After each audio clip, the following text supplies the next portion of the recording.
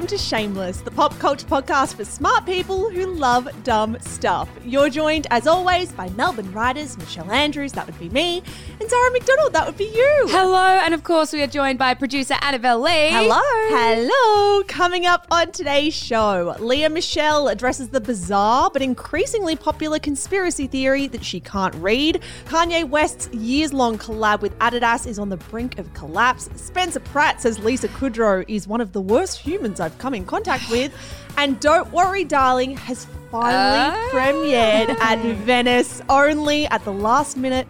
Little Miss Flo pulled out of her only proper media commitment.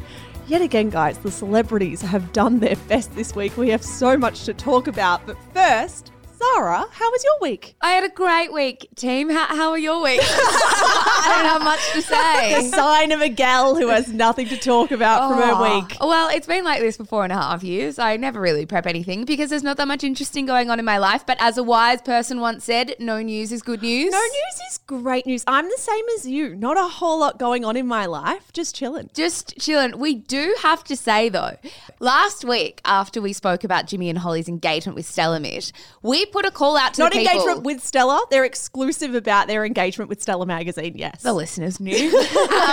We put a call out saying, how much? Do you know how much they were paid? If they were paid at all, how much do you think they were paid? How much do these exclusives go for these days? Yeah, because I predicted on the show last week that I thought it would be about the $10,000 mark. That if you're giving an exclusive bit of goss about your private life, like a baby, an engagement, a wedding, $10K for Stella magazine felt right. We polled people on Your Say Friday and most people landed on the $10K mark as well. Yes, we actually have the answer. We do have the answer, and not just the answer. We have the answer from maybe the only person in the world that we can really, truly trust with this information, the editor-in-chief of Stella magazine. Yeah, exactly. So thanks, Sarah, for getting in touch with us. She messaged us and said, we don't pay for any exclusives. For free. So Holly and Jimmy, for anyone wondering after last week's episode, gave that exclusive to Stella magazine about their engagement for free. Set their rates a bit higher. I am surprised about this. First of all, claps for Stella magazine for being able to get stories like this and not pay a cent. Like, that's pretty incredible. Clearly, a lot of people want to work and align themselves with the Stella magazine brand. I also, just quickly to interrupt, I do think it's kind of in line with the Stella thing of like not trying to be, I mean, it's not a tabloid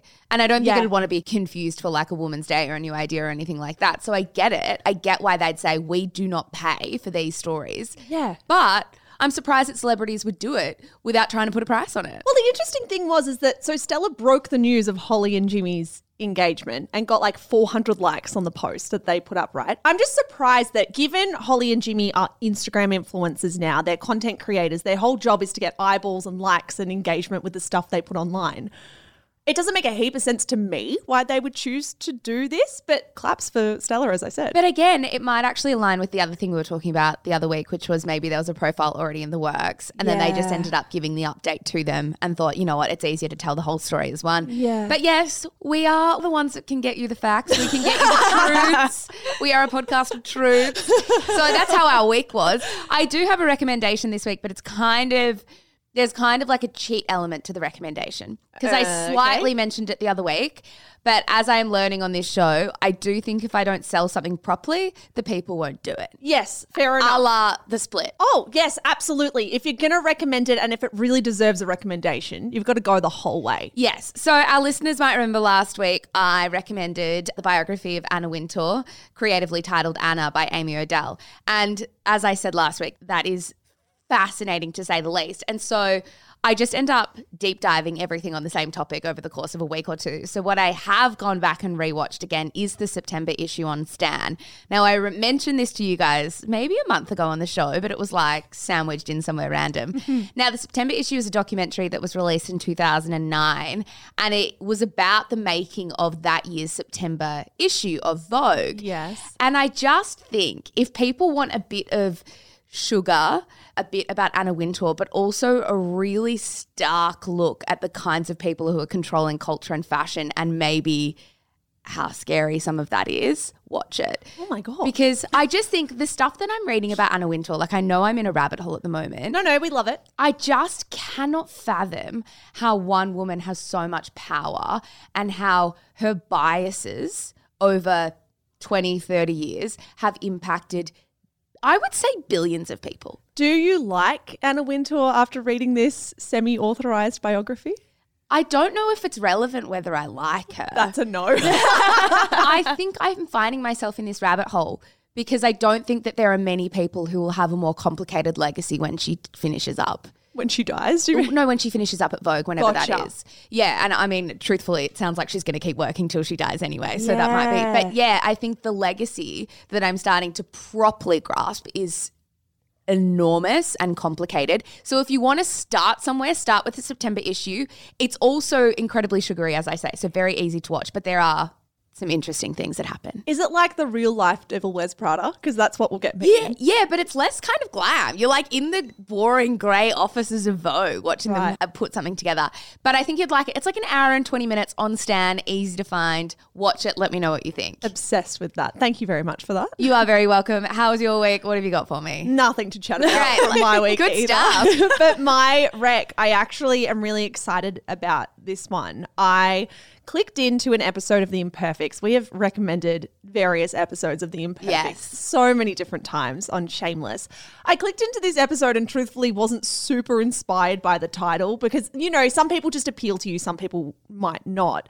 The person being interviewed on this episode is Mark Wilson from Jet, as in the band Jet. And look, Jet was massive in the early noughties. They were it. They were in a bit when I might have been 6 or 7 or 8 years old, right? So probably not their target demo. I was like, I love The Imperfects anyway. I'll give it a shot. And at the beginning of the episode, the hosts were really talking back and forth about how this was a special episode. Like this was a really good one they were really excited to share, which really hooked me in. Yeah, nice. And let me tell you, they did not overpromise and underdeliver. Like even with the high expectations they had after the preamble, it is one of the more special interviews I have listened to on a podcast.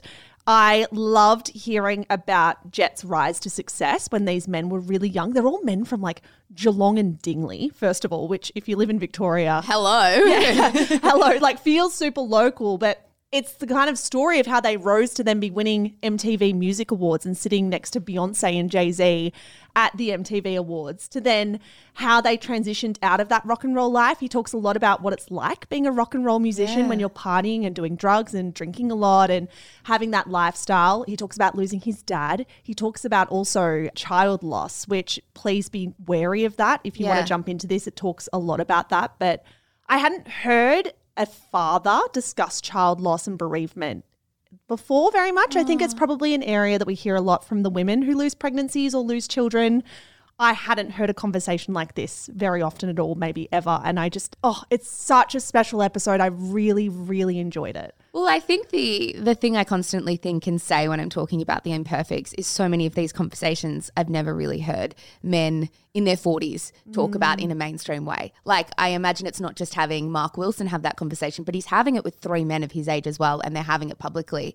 And it's incredibly beautiful to hear men in their 40s be very vulnerable to a huge audience. Like we just have never really had that. And Mark said in the episode, he's like, I'm finding this so therapeutic. Like I never used to speak about this stuff when I was younger. I used to bottle everything up. It's been a long learning process for me as a human to start talking.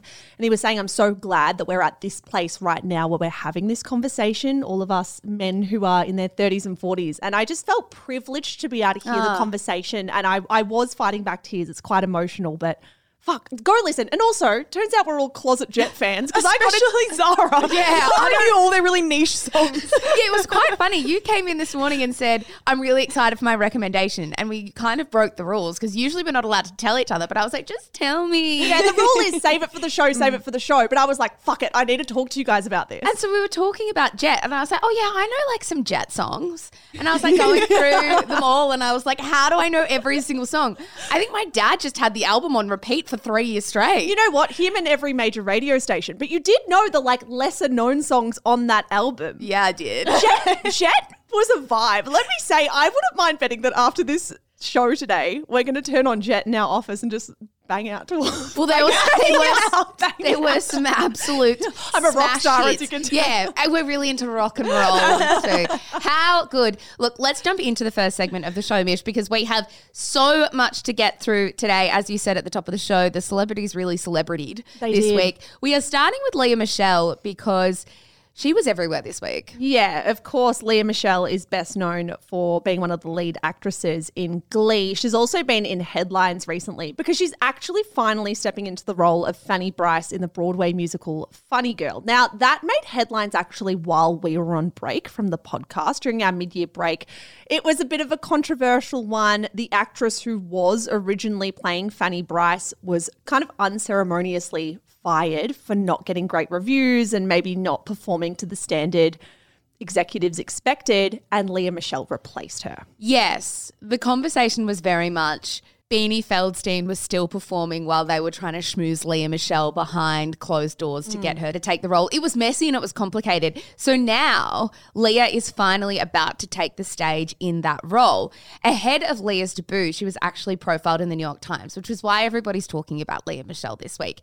And I think what was really interesting for us about that story is the quote that came at the very end of the piece. That, for me, is the quote that everybody's talking about. Because at the end of the piece, the writer, Julia Jacobs, wrote about that bizarre viral rumor that people have been talking about for years that Leah Michele can't read. Julia Jacobs wrote this. Michele admits that she is only just learning how to be publicly vulnerable. Online hatred of her can verge on gleeful, and she fears that if she responds to criticism or a bizarre rumor that she is illiterate, it will fuel the fire. What's interesting is that after Julia Jacobs wrote that, Leah Michele did respond to it. She said, I went to Glee every single day. I knew my lines every single day. And then there's a rumor online that I can't read or write. It's sad. It really is. I think often if I were a man, a lot of this wouldn't be the case. And it made us think, this rumor, this weird, bizarre, in my opinion, like relatively unfunny rumor has been going on for years. And I'm like, has anyone actually traced the origins of this? Yeah, well, we've seen this kind of go around the internet for a while now and gain momentum this year in particular, like particularly over the last few months. And it's never quite been right for Shameless because it's just been some bizarre conspiracy on Twitter in particular. Now we feel like Leah Michele has addressed it. It is a story for us and we do want to unpack it. The story behind how this conspiracy came to be is really interesting. Essentially, according to the publication ID, it can all be traced back to a pop culture podcast called One More Thing that was hosted by Jay Hunt and Robert Ackerman. Without getting too bogged down in the details, in 2017, the two hosts were discussing a section of Glee star Naya Rivera's memoir that painted Leah Michele in a really awful light. And essentially, they were saying, oh my God, this section about Leah Michele is so awful, which, side note, we've heard a lot of awful accounts of Leah Michele's behaviour on the set of Glee and elsewhere. They were like, okay, Naya Rivera's story is so messy and so yuck and paints such an awful picture of Leah Michele. What has Leah Michele said about this? They then went on the internet and found that Leah Michele hadn't addressed the allegations in Naya Rivera's memoir, and then deduced from that, they came to the conclusion that maybe Leah Michele didn't respond to the allegations in the memoir because she didn't read the memoir. And if she didn't read that memoir, does it mean Leah Michele can't read? I wish it was more detailed than that, and I wish that it was more, I don't know, robust than that, but that's truly where this began. From there, the duo then did a 40-minute Facebook video, like a live, running their listeners through all of their evidence to explain why they believed Leah Michele couldn't read. And they brought in a lot of things like clips from Ellen DeGeneres' show and elsewhere to paint a picture of, well, Leah Michele doesn't write very often. She doesn't seem to be able to read very clearly on these talk shows. Therefore, she can't read. It's incredibly bizarre. And so the theory goes, Mish, that Leah Michele was a child star. She never found the time to read because she was so successful. And so the conspiracy goes, she just pays people to read for her. Now, while the rumours have died down over the years, they've kind of come in waves, right? When Leah Michele is in the headlines, so too are these rumours. And I think for me, I kept looking at this but found myself utterly uninterested in this conspiracy theory because even with the memes around it, I just didn't find it that funny. Yeah, it's an interesting one. I, truthfully, in my worst moments, have probably had like an amused reaction to some of it simply because this has gotten so big so quickly now. Like, this was an underground conspiracy for so long. This is now at the point this week where someone will tweet something about Lea Michele and this can't read conspiracy that will get 80,000 likes. Like, I found multiple tweets this week that had 80,000 likes attached to them. It's kind of got a life of its own.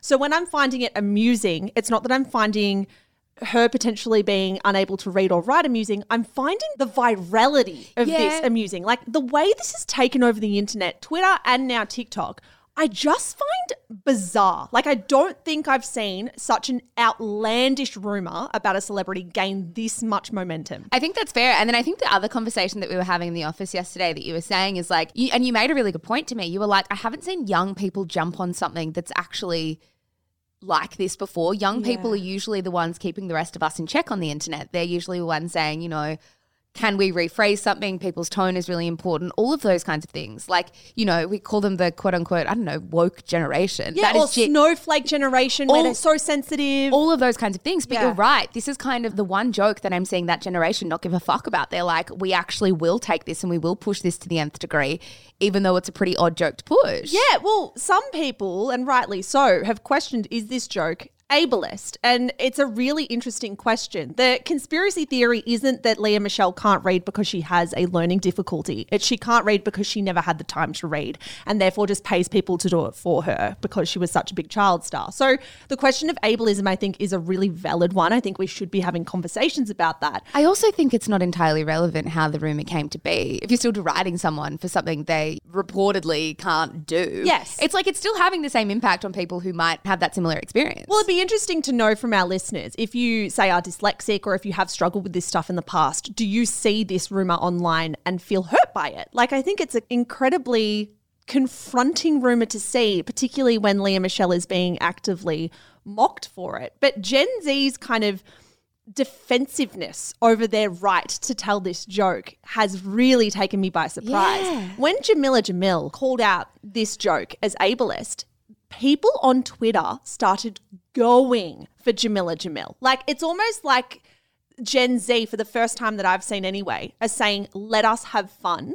Don't take this too seriously. Don't be a killjoy. And they saw Jamila calling it ableist as the ultimate form of being a killjoy. And now Jamila is attached to this meme in a way that's really interesting. When someone calls it out or says you can't joke about Lea Michele's ability to read or write, people will tweet back a screen grab from the recent Gossip Girl reboot that reads, "It gets worse, Jamila just defended you," as some kind of sign of like, don't be that person. Don't take this from us. Don't be too sensitive. Let us have this fun. It's also interesting because as we have this conversation, we're saying, you know, a lot of this conversation is actually happening on Twitter, where a lot of the conversations that happen on Twitter aren't really like this at all. No. It's so far the opposite. It is so far Twitter trying to eat itself by trying to hold everybody accountable for every slightly problematic thing they've ever done in their entire lives. But yet this is, you're right, the one joke that people are like, nah, this is the one we stand by. And I appreciate, as we've spoken about in this segment already, Lea Michele has a pretty murky history of working on Glee in particular and working on other sets as well. But I kind of think those two things can exist separately. She can have that reputation and it be a really, really important conversation for us to have. And just as equally, I can look at this and say, I don't really get it. Like, how did this get so big? And the gleeful mocking of what is, you know, a really widespread issue for a lot of people. I don't really get it. Yeah, it has to be something to do with the racism allegations against Lea Michele and kind of the bullying allegations that there are people we see, or people that at least the Twitter cohort deem worthy of mocking. Yeah. And it's a fascinating case study in Gen Z. And is Gen Z about to be the ones that push back against this kind of like political correctness gone mad rhetoric that we've seen online? Because that is something I did not see coming. But I thought they were the one pushing it. Anyway, meanwhile, Annabelle's just next to me Googling Lea Michele, so I don't think she knows who Lea Michele is. I do. I'm a huge Glee fan. I'm I was going to say, you're a Gleek. Anyone at this table is a Gleek, it's you, because I was a Gleek. What did you want out of the Google search? I was trying to find out whether she was a child star. Oh yeah, sorry. She was on Les Mis when she was 8 years old. Right. She was massive on Broadway as a child. You know what, though? We love a live factor. That is what we've got you for, and that is what we need. Keep producing this show, Annabelle Lee. We love you for it.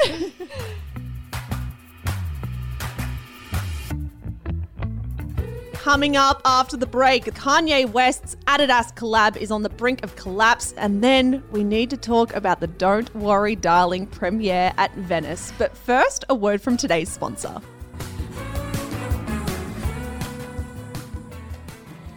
And now it is time for the quick and dirty. As always, we bring you the top 5 stories from the ruffle and tumble of the celebrity and pop culture news cycle the people were asking. I had a mouthful of water. I wanted to whoop, but it came out as like, woo! Michelle Rock and Roll Andrews. That's you, my friend. Yeah, it actually is. What do you got for me? My first story, Married at First Sight star Martha Kalifatidis is expecting her first child with partner Michael Brunelli. That is from news.com. Guys, our favourite math stars maybe ever, and one of the most successful influencers to ever come out of Australian reality TV. Martha is expecting her first child, and they announced this news on Instagram. Yeah, they put a video up both on Instagram and TikTok. Now, fans of the couple who actually met on the show had been wondering if something was going on because Martha had been absent from her socials since July. They cited an unnamed viral infection that had left her bedridden for months. Now, in fact, Martha was pregnant and she, in fact, had hyperemesis gravidarum. Here is a snippet from the announcement video they posted on Instagram and TikTok where they spoke about how difficult the last few months have been. I literally didn't get out of bed for 2 months. I was so sick. I could not eat or drink anything. There were days that I didn't even get up to pee. And you lost 10 kilos? I lost like 10 kilos in 5 weeks. We've just been in and out of the emergency room and hospital. But, you know, here in Melbourne, I'm seeing an amazing doctor and she has given me some medication, which has literally been life-changing. So it is helping me to feel human again and to start moving around again. Fucking hell, that sounds horrific. Like, of course, yes, we can talk about the joy of becoming parents and being and the pregnant. privilege of that for sure. Absolutely. But also, God, being bedridden for months, not being able to get out of bed to wee, like I think that really shows just how sick Martha has been. The fact she hasn't been out of work for 2 months, as happy as I am for them, also my heart just goes out to her. That sounds really, really difficult. Yeah, or any woman who has experienced HD as well, because it does sound incredibly difficult. And as you mentioned, you know, they're a kind of space for 2 different conversations. It's like it's so wonderful that they've been able to fall pregnant, but just as equally, I don't think you'd wish HD on many people. It sounds incredibly difficult, and I think so many women deal with it very quietly. So congratulations to them. This will be a beautiful baby. Oh, never. Here's hoping that she is through the worst of it. She said she was on some better medication now and that hopefully life can start slowly resuming as much back to normal as possible. Yeah, my second story, everything Kanye West is saying about Adidas right now, that is from Complex. You guys, Kanye, who now legally goes by Ye, he does tend to do this where he pops up and there's a bit of mess going on Instagram before kind of going away again. Yeah, now the kinds of things he was saying on Instagram this week were directly related to his huge contract with Adidas, which is a huge corner of his career. Yeah, he did say some stuff about Kim Kardashian and the kids. He was upset with where the kids are going to school, and that was kind of how this all kicked off. But after taking aim at Kim and talking about the schooling choice for his children, he definitely turned his attention and his sights to Adidas. And this is a pretty big story in the celebrity space because Kanye and Adidas have been working together since 2015. He entered a massive 10-year contract with them in 2016. They actually release his Yeezy shoes, which we know are like a huge cultural moment as well. Yeah, a huge money one also. Yeah, absolutely. This is a huge financial deal. So under this partnership with Adidas, Kanye retains 100% ownership of his brand. He has full creative control. He owns the IP, but Adidas actually retain 85% of the profits. They do all the grunt work of like releasing the shoes, retailing the shoes, making the shoes. Kanye is kind of the ideas factory behind the shoes. And he does make a heap of money from this deal. In 2020, Yeezy sneakers generated $1.7 billion in revenue in a single year, which translated into $191 million in royalties for Kanye. Now that's all in jeopardy. Yeah, absolutely, because Kanye is saying on Instagram that he wants out of this contract, which is set to run until 2026, because he believes that Adidas is ripping off his designs for other shoes. They're keeping him out of like really important meetings to try and reduce his creative control over his Yeezy products, and that they are choosing the colorways of the shoes without his input. Now, in true Kanye style, he did a couple of things when he was communicating this message to his Instagram followers. Firstly, he posted another photoshopped cover of the New York Times announcing that the current CEO of Adidas died at age 60. We should say that obviously is not true. It's kind of in similar vein to how he said Pete Davidson or Skeet Davidson or whatever. Dead. Yeah. Now, he also was posting photos of all of the board members to his feed in individual feed posts. Yeah, he originally posted them with quite snarky captions. Reportedly, Instagram removed all of those posts. He then put the headshots back up with like sarcastically positive messages, which are still live on his page at the time of recording. He's also taken a real aim at the senior vice president, Daniel Cherry, and is kind of mocking his hat and what he's wearing in a lot of posts as well. I mean, it goes without saying, this would all be very different, like a very unusual experience for anyone on the board at Adidas. These are photos of them and sentiments about them being shared to 17 million people on Kanye's account. Like, this is a big, big thing for someone who's not in the public eye to be experiencing. No, it would be pretty bizarre, wouldn't it? And I think the thing that we've got to keep considering here is like, this is a multi-billion-dollar deal. Like, I would love to know what's going on behind the scenes, because it would be, I can imagine it would be incredibly hard for this contract to fall apart if, you know, they're signed on till 2026. But that said, do Adidas want this kind of publicity? Kanye's also been posting photos of Nike shoes to try and get back at Adidas. So it's like, is this the kind of thing that Adidas even want? Well, the fact that under contract with them, he's sharing photos of Nike sneakers as like a form of retaliation, surely that's breaking his contract in some, like, if you're going to break an Adidas contract, surely the number one way to do it is to start promoting Nike, their number one competitor. But at 1.7 billion in revenue in a year. Well, Kanye claims he's more than half of their yearly revenue on Adidas shoes. So this is not something they're just going to kind of cut off quietly. They would be doing some serious thinking behind the scenes. And some serious, emergency groundwork. Anyway, we'll watch that space and come back to you with an update if there is one. Our third story. Kendall Jenner and Tristan Thompson don't acknowledge each other when they cross paths at the Weeknd's concert. That is from Entertainment Tonight. Look, I'm not going to lie. This actually isn't the angle at all I care about Kendall Jenner going to the Weeknd's concert. I just couldn't find a headline about what I wanted. So let me set it quickly up for you. Kendall Jenner went to the Weeknd's concert over the weekend in LA. Yes, she was kind of in the similar vicinity as Tristan Thompson. And yes, apparently they didn't really say hi. Well, why would you? Yeah. I wouldn't say hi to Tristan Thompson. That's not really the interesting story. The interesting story for me is that Kendall was actually at this concert. And you might be thinking, why is that interesting, Zara? Tell me why it's interesting. Tell me why it's interesting, Zara. And I am going to tell you why it's interesting, because The Weeknd is dating a woman by the name of Simi Khadra. Now, you might have heard that name because Simi is one half of the twin DJ duo Simi and Hayes.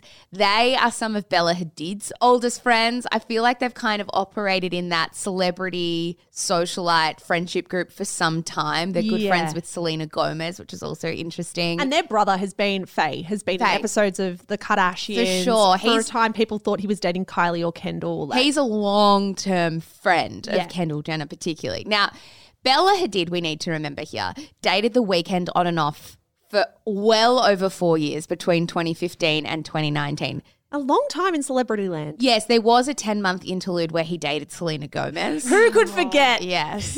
But Bella and The Weeknd were like quite a thing. Bella was really good friends with the twins Simi and Hayes. And then this year it came out that Simi was actually dating The Weeknd. So everyone was like, oh my goodness, what does this mean for Bella Hadid's friendship with Simi and Hayes, the twins? The ultimate form of betrayal, to date the ex. Well, Bella unfollowed them the minute these headlines came out. Unfollowed straight away. So everyone's like, no, all is not well. So you're still probably wondering with this story, what's Kendall got to do with it? Well, Kendall is also a longtime friend of Bella too. So when she was spotted at this concert on the weekend, and she wasn't like hiding in a corner, she was like at the center of a mosh pit. I don't know if you guys saw photos or videos of this. Oh, all TikTok. over my TikTok. But they were like dancing and they were like at the center of all of it. They wanted to be spotted. Everyone was like, has Bella Hadid and Kendall Jenner fallen out? Ooh. And I want to know what you guys think about this. Because part of me is like, someone like Kendall Jenner doesn't do anything by accident. She's turning up to a concert like this with Simi and knows that people will talk about her friendship with Bella. But just as equally, is it kind of juvenile and immature for us to think that someone who's friends with two people who have once dated the same guy can't all still be at peace with each other? It's a really interesting one. I always got the impression, and I need to do more research into this. Maybe it's a scandal actually one day. Shoot it out. I got the impression that Bella and The Weeknd did not finish on good terms. Yes. The Weeknd has written song after song about Bella Hadid, even after she's like moved on and in another relationship that seems to be quite happy. Like he seems, if anything, slightly obsessed with that breakup, or I don't know, that heartbreak. I feel like with obsessed her. might be an over. Yeah, look, as soon as I said it, I was like, that is mayo. Yeah, I didn't want to shut you down. I agree with you. He has written a few songs. He seems to be more attached maybe than what she was, or I didn't love some of the lyrics in his songs about her. So obsessed was unfair, The Weeknd. So sorry if you're listening to this. I think if that's the case, that they didn't end on good terms, as a friend, you're in the situation where you need to pick a side. Like you need to be Bella's friend. If you've been her long-term friend and she's not on good terms with her ex and she believes he's mistreated her, maybe you should kind of back her up. And if you are going to have a relationship with her ex, not be seen in public together, maybe do that behind closed doors. But then on the other side, I'm like, is that juvenile? Am I being immature when I say that? Can we all be adults and not pick a side? I would love to say that that's the case, but in reality, in real life, I don't think it works that way. Well, it depends, because I'm like, is this less about Kendall being mates with The Weeknd and more about her still being friends with the girl that dated Bella's boyfriend right after her? Yeah. And is that the central problem, and is that a problem at all? For me, I think the question that you raised is only relevant about whether Kendall had her own individual relationship with The Weeknd, like if they're mates, outside of him being Bella's boyfriend. But we're getting kind of messy here. What I do think is very interesting is, I agree with you. I would love to say, let's all be mature. Who cares? Kendall can go to the concert and be friends with everyone. But again, Kendall does nothing by accident. She knows exactly the kind of headlines that this will generate. I do not think Kendall Jenner and Bella Hadid are friends anymore. Interesting. Well, Bella still follows Kendall, but that would be a big headline if she unfollowed her. Yeah. I don't think she would unfollow Kendall Jenner. They were at the same baby shower a month ago for their great mate Lauren Perez. I don't know who that is, but sure. They were both bridesmaid at Lauren's wedding. Oh, yes, and they wore the those Beckham Bridge dresses. Shout out to Beckham Bridge. Yeah. That was a pretty good get for them. That was a good get for them, but they weren't photographed together. Anyway, so that's another one just simmering that I'm interested in. I actually reckon 2022 might be the year of the celebrity feud. I feel it? like there are a few celebrity feuds going on that earlier in the year were like, are these right? Feels like smoky gossip. And then every single feud is turning out to be absolutely right. And that's the theme of the year. Well, now that you say that, I'm looking at the stories we still need to talk about for the rest of the episode, and they all somehow centered in feuds. So get me to the next one. Our fourth story, Spencer Pratt calls Lisa Kudrow one of the worst humans I've come in contact with, while Bethany Frankel claims to have had crazy experience with the Friends star. That is from the Daily Mail. Alrighty, so this story, I mean, I think any story involving Spencer Pratt deserves a mild eye roll, but let's go. Has he ever made it to the podcast before, by the way? Spencer Pratt. I don't think we've maybe ever discussed him on Shameless before. I think once. Interesting. I can't tell you when. I just think statistically probably once. Now, Spencer Pratt said, as you said in the headline, that Lisa Kudrow was one of the worst humans he'd ever come in contact with in a video that he shared on TikTok on Friday in a series that he's hashtagged The Spills. Yeah. Nice play on words with The Hills. Because it's the only thing he's ever done with his career, The Hills. Ooh, snap. Now, in the clip, the former reality star referred to the actress as Phoebe from Friends, of course, and alleged that she was the worst because of this interaction.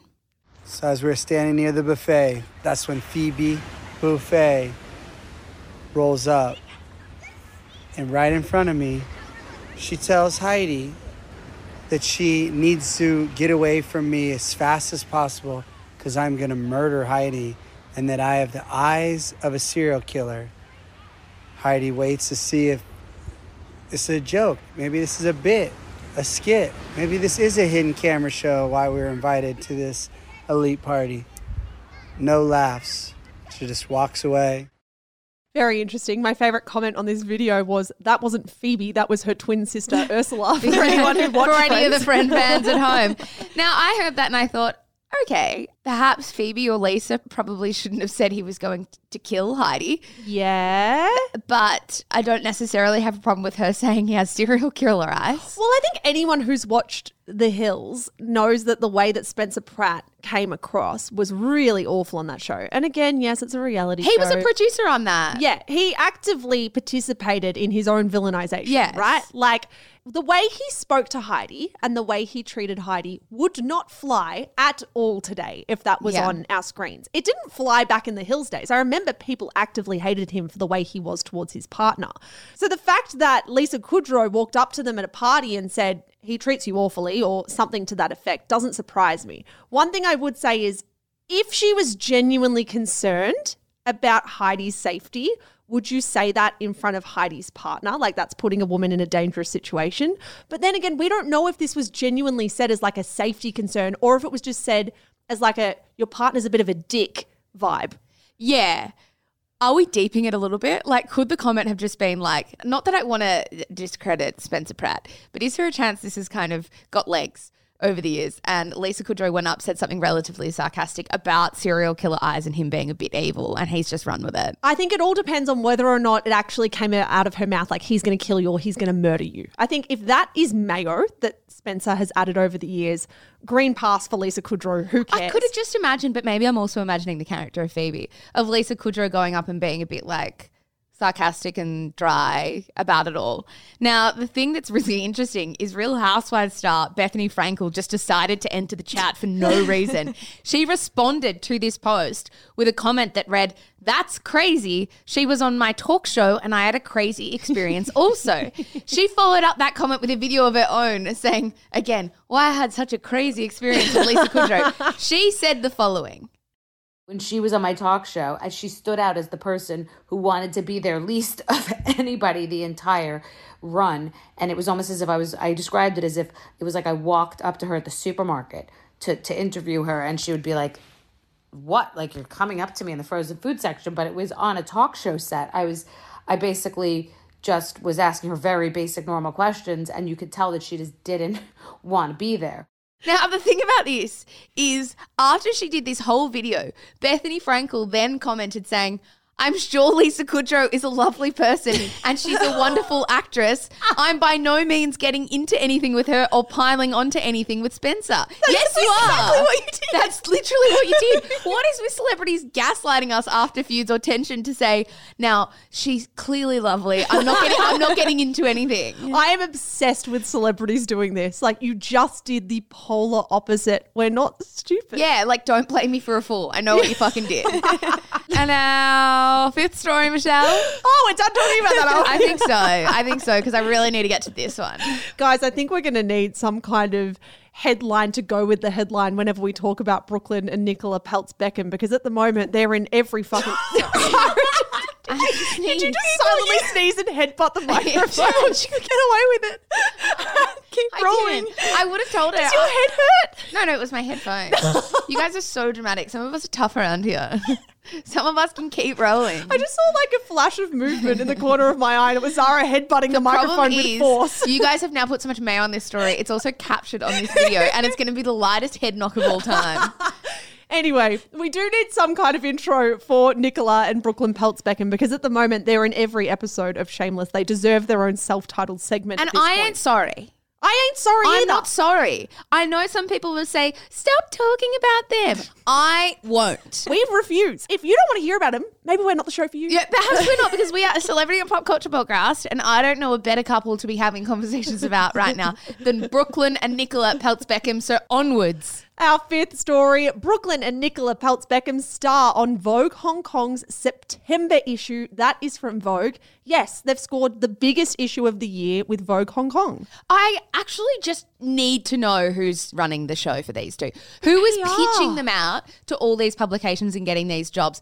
Like these two are everywhere and I kind of don't really know why. It's not like they're plugging anything apart from themselves and their wedding. Every week, they're getting a massive publication to run a massive piece on them with like a photo shoot and a huge interview and like it's insane. Like whoever is doing the PR for these two deserves a raise. I haven't seen such an effective PR campaign, or not effective if you're not warming to them. Yeah, well, it depends if you go by that old adage of all publicity is good publicity. And I think in this case, generally it's net positive for Brooklyn and Nicola because truthfully, I didn't really know who they were about 6 months ago.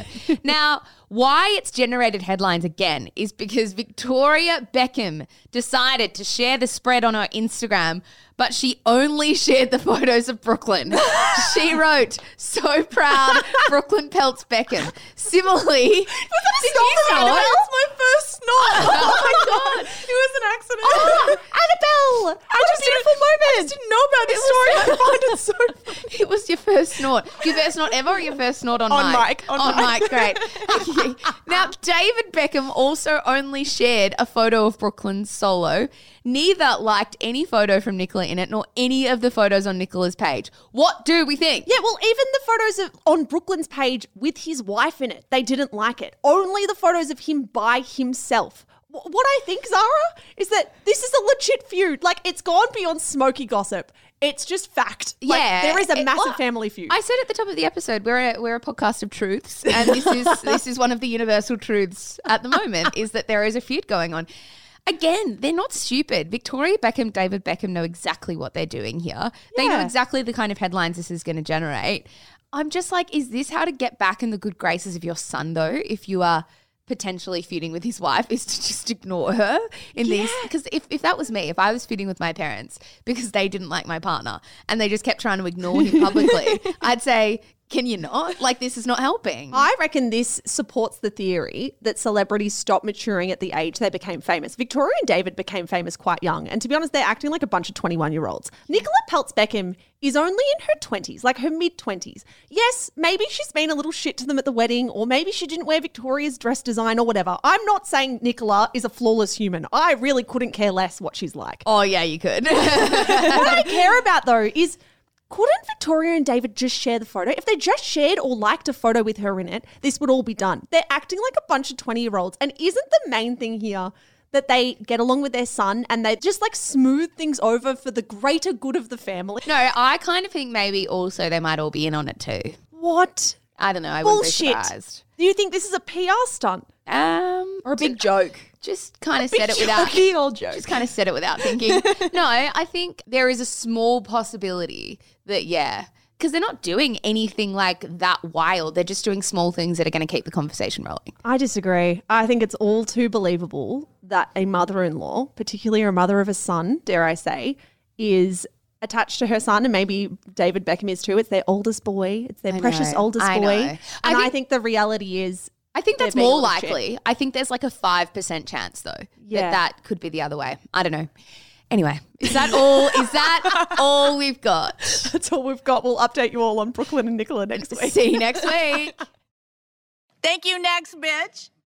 Look, you didn't miss it. You definitely didn't miss it. Don't worry, darling. Finally premiered at Venice Film Festival this week. And Mish, it was full of headlines from Florence Pugh missing the press conference and turning up a little bit late to Harry Styles allegedly spitting on Chris Pine.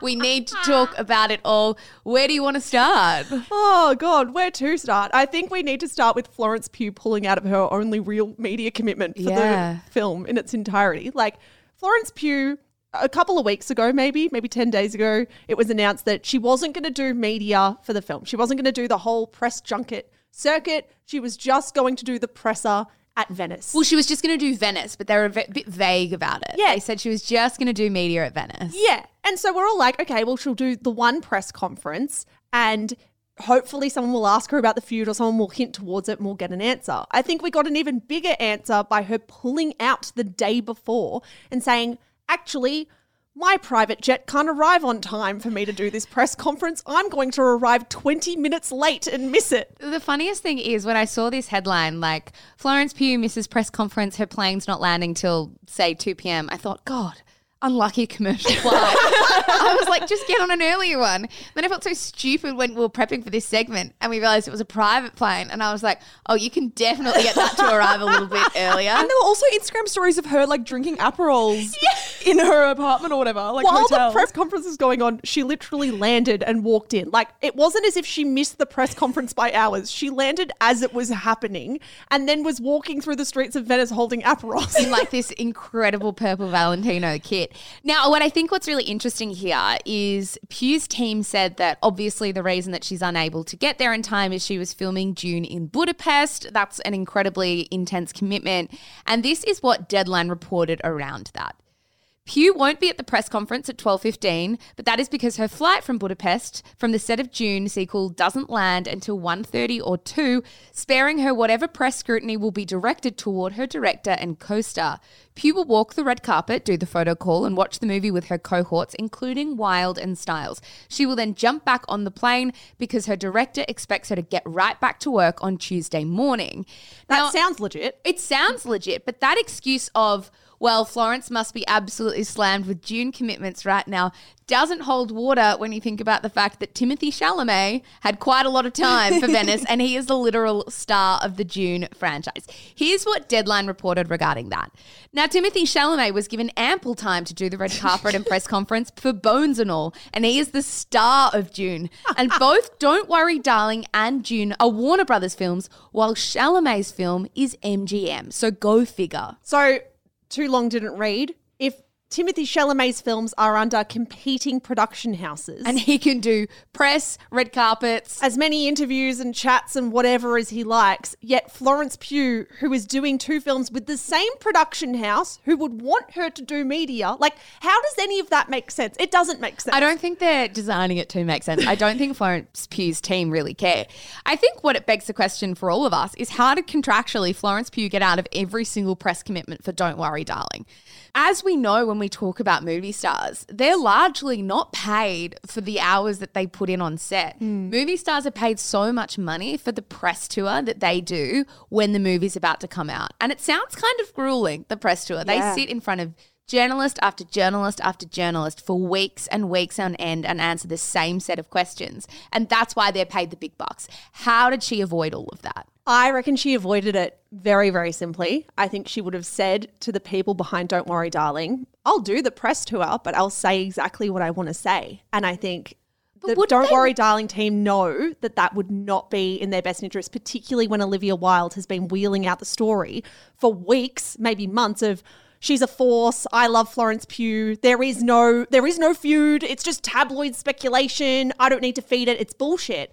They can't stick by that if they have Florence Pugh sitting next to Olivia Wilde going, actually, I have some interesting experiences on the set of this movie that I'd love to talk about. But wouldn't they want that? Nah, no way. Why? Like, again, I'm like, that's going to get people talking about the movie more than anyone's already talking about the movie. And hell, I was sitting at dinner with my boyfriend last night and he would never have heard of this movie. I mean, granted, he called it Don't Worry Baby. But he said, I think I need to see that film. I'm hearing so much about it. So it's reaching audiences that never would have been reached before. Part of me thinks, yes, you're right. That's all it would have taken. And then part of me thinks they could have easily called her bluff and said, okay, do it. Because at the end of the day, people are still going to talk about the film. I wonder, though, if Olivia Wilde had quite a lot of sway over the contract, which the only thing I can think of is that she probably wouldn't have that much power over contracts, and said, please don't let her do this. Please do not let her speak. Yeah, I think it would be, well, it's Olivia Wilde's film, right? Like, it's her name all over it. She directed it. She is so attached to it. I don't think she would have wanted Florence Pugh there speaking her mind, because for Olivia Wilde, that is damning. Because in my mind, Florence Pugh has some stuff to say that maybe goes against the idea that the film was done in this super feminist and empowering for women way. Yeah, I think that's probably exactly what she wants to talk about. I think the other thing that I thought as I saw all the footage come out of Venice is how bad I felt for Chris Pine and Gemma Chan, because I had completely forgotten that they were part of this film. Had you guys forgotten that too? Oh, I had no idea. I knew, but I just love Gemma, so. It kind of rung a bell once I saw them to be like, of course. Didn't know that Chris Pine was in the film. And I thought for these two who are professionals. How disappointing would this experience be to have your work completely overshadowed by this kind of drama? And they both looked like they were completely zoning out at the presser because they were barely asked a question. So much of it was dominated by Harry Styles' pop career and the drama that's gone on in tabloid headlines. Chris Pine and Gemma Chan are probably, in my mind, kind of regretting being involved with this project at this point. And I think as well, truthfully, I watched some of these interviews and some of the press junket and thought, my God, Chris Pine, who is a professional actor with a body of work that's incredibly impressive, is sitting next to Harry Styles, who's literally giving the quote, I think I like the movie because it feels like a real movie. Yeah, I get that. But also I think actors have to do that all the time in the industry. Harry Styles is not the first person to ever be hired because he's famous for other things. His quotes were spectacularly bad. Oh, they weren't great, but I also don't care, truthfully. Which actually leads me to my next point, which is my bias for Harry Styles is taking over.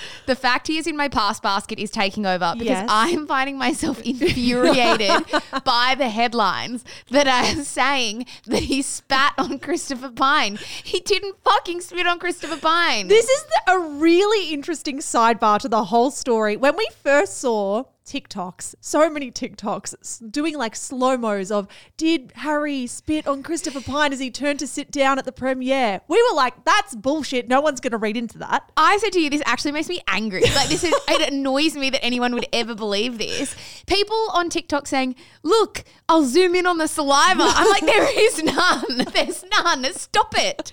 Stop it. Even The Guardian, for those who missed it, ran a headline yesterday that read, don't dribble, darling. Did Harry Styles really spit at Chris Pine? To which they broke down 3 potentials. One is that no, he didn't spit. This is just ridiculous. And the other 2 were banking on, yes, he did spit and here's why. Why would he I don't want to you point out the bleedingly obvious, but why would he spit on Chris Pine? With cameras everywhere. Like if he wanted to spit on Chris Pine, he'd do it back in the hotel room. It doesn't, oh, there she goes. It doesn't make any sense. And I got to tell you, if anyone listening to this is my message to you. My back is spasming. If anyone listening to this believes this rumour, you are not a listener of Shameless.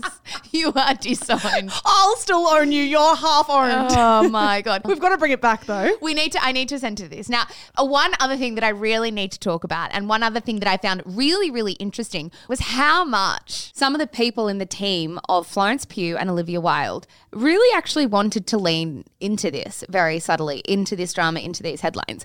For example, Florence Pugh's stylist uploaded a whole gallery of photos of her just as she was about to walk the red carpet with the caption Miss Flo, which is so obviously pointing to that video that was leaked of Olivia Wilde the other week. Just as equally, Olivia Wilde's stylist uploaded a story that night saying there's always more to the story. Yeah. I'm like, why are the stylists doing the dirty work? What is this about? Yeah, I found that fascinating as well, that the stylists were the ones who were maybe the most vocal about everything. The other thing I want to talk about when it came to the red carpet, I mean, there is literally so much to dissect with this. I only last night saw that Florence Pugh did give one quote to a journalist on the red carpet. Did you guys see this? No. Yeah. The quote she gave is fascinating, given this is the only thing I've seen that Florence Pugh said yesterday. She was asked what she found inspiring about her character in the film and said, I think it's very, very inspiring to see a woman push back and say no and question everything. It's very exciting to see a woman do that on and off camera. Oh, I love that. I also love that she brought her grandma. Yes. I think there's something very deliberate about that too, to be like, there is a lot of glitz and glam and a lot of drama going on here. Salaciousness. I'm going to come back to my roots and bring my grandma and make this my own thing. Yeah. The reviews of the film itself were kind of so-so, right? A lot of 2 and 3 stars were thrown around. It hasn't been considered a total flop, but it wasn't sort of praised for being a full Oscar contender. Olivia's directing was generally considered okay. Harry's acting wasn't praised, nor was it derided. I did see it described as wooden. I think I saw a lot of it was fine. It was fine. Yeah. Florence's performance was kind of considered solid without being show-stopping. Generally considered perhaps the strongest part of the film, but again, not the kind of thing that people are falling over themselves to say was wonderful. I really enjoyed the opening line from this Vulture review of the film. Arriving at the Venice Film Festival on a rapidly growing tidal wave of toxic buzz, Olivia Wilde's Don't Worry Darling is neither as bad as some are clearly hoping it will be, nor as good as it probably needs to be to overcome the public relations nightmare its press rollout has become. I don't think this film was ever going to be able to be good enough to overcome this press nightmare. I can't think of a bigger public relations nightmare than the rollout of this film. I can't think of one. This just became this publicity nightmare became a train that couldn't be stopped. Like, I know we started talking about this a couple of months ago and it seemed like something that was in the air. Maybe we were kind of questioning whether or not anything was really awry. The fact that we've now had Venice and we know for a fact something is definitely very, very off between Florence Pugh and Olivia Wilde and maybe Harry Styles as well. It's interesting to me that this is clearly so fractious. Whatever has happened behind closed doors is so fractious, they couldn't even put on like a happy appearance in the public eye. Like, they were separated on the red carpet. Florence Pugh didn't greet Harry Styles or Olivia Wilde. They weren't sat next to each other at the premiere. There was one instance we could find of Florence making eye contact and even acknowledging maybe Olivia Wilde's presence. Like, for this to get to the point and for this to be so toxic to the point where even publicly they couldn't pretend it wasn't a thing is fascinating. It's funny, we've gotten so far into this conversation and we haven't touched on one of the other major talking points about this premiere is that Harry Styles and Olivia Wilde, two people who have been dating for almost 2 years now, barely acknowledged each other at the presser, on the red carpet, at the premiere itself. And a lot of people are reading into that and thinking, oh, well, have they broken up? Is this a sign that all of the drama has caused them to split as a romantic couple? You and I don't think that, Zara. We have a different theory. Yeah, I definitely don't think they've broken up. I think they played this wonderfully. Like, I actually think they played this beautifully in that they were clearly told and clearly decided behind the scenes, our relationship cannot be anywhere or in any way visible on this red carpet because it just cannot be a talking point. A, it would take away from Olivia's job and it's clearly important to her that she's taken seriously as a director. And B, I think it would feed the Florence gossip and they really wanted to do everything they could to not feed that Florence gossip. I think it would also piss off the other actors involved in the project who really just want to talk about the project. Like, we've spoken enough about Harry and Olivia as a couple. They wouldn't want that. And I think Harry and Olivia were trying to respect that vibe the whole way through the premiere. I completely agree with you. I don't think this is anything to read into. In fact, they were papped going to the same gym together 7 days ago. So, like, we know they've been together very, very recently. That said, do I think it's going to last? No. I think I speak for both of us when I say we don't think this relationship is long for this world. No, I don't think it is. I think it's probably got like 2 months left. Yeah. Is that harsh? 8 weeks max. I think what I said to the other day is I would not be surprised if they break up before the end of the year, keep it quiet while the film's still doing okay at cinemas or at the box office, and maybe very quietly drop a breakup announcement between Christmas and New Year. Oh, yes. In that quiet pocket. I'm thinking a little further into Jan maybe, but I agree. I think they'll be broken up in a month to 6 or 8 weeks. It'll be soon. I think they'll come down from the drama of all this because there would have been a lot binding them together. Yes, with this project. Yeah. Absolutely. And with the toxicity of a lot of the conversations. But now that maybe it might die down, I do wonder what happens with them. And I also wonder, where to from here? Is the story dead? Because Florence is not doing any publicity. I'm sure the others will have to do a little bit more publicity as the film comes out. But I'm not entirely sure this story can actually go anywhere. I kind of think we've hit the apex, truly, until in about 3 or 4 years' time, Florence Pugh sits down with Vogue or someone else. Vanity Fair. And actually starts talking about it. And I don't think she'll ever properly give the full story. I don't think it's in her nature to go bang like that, but I think she'll give some pretty pointed comments in a couple of years. I agree. And I will be fascinated to see what the explanation is behind it, because I think maybe when we were joking about this a few weeks ago for us to say, oh, maybe it was the alleged affair between Olivia Wilde and Harry Styles and her allegedly cheating on Jason Sudeikis to be with Harry. I think it's got to be many things at this point. It has to be heaps. It can't just be that. It just cannot. The more this is blown up, the more I've become sure that maybe the pay disparity rumours have to be true, that Harry Styles, despite playing a much smaller role than Florence, was paid, I think the rumours were 3 up times to as much. 3 times as much as her. As this has gotten more and more legit, and as I'm 100% sure that this is completely fucked behind the scenes, I think the pay rumour maybe is the most compelling one now. I don't know otherwise if it would have gotten to this point. I think it's probably completely true because I think the other thing you need to consider is that having to sack Shia LaBeouf, having to have Shia LaBeouf quit, whatever that story is, and having to find a replacement very quickly of star power, you're going to throw money at that problem. You will throw money at that problem. And to get a name like Harry Styles to sign on, they would have thrown money at him. And then it's made more complicated that the male co-star who's playing far less of a role in the movie is dating the director, and she's paying him 3 times the amount of the female star. Like Florence Pugh is a star, and I think that all makes it much more muddy and much more understandable as to why Florence Pugh is as angry, clearly as angry as what she is. I reckon one day we'll find out more, but I don't think it's going to be anytime soon. We'll be waiting. We will be waiting. The Scandal series will be waiting. Cannot wait to do a scandal on this one day. Yeah, give us a year or two, give us some breathing room, give us some time to look back with hindsight, and it will be in your feeds. Yeah, absolutely. Guys, that is all we've got time for today. A bit of a longer episode because there was so much to cover. As always, if you want to support the show, go and click follow on Spotify or on Apple or wherever you listen to the podcast. It helps other people find the show. Yeah, guys, thank you so much for listening. We'll be back in your ears on Monday with an episode of Scandal. Can't wait. Bye. Anything to add, Annabelle? No. Bye.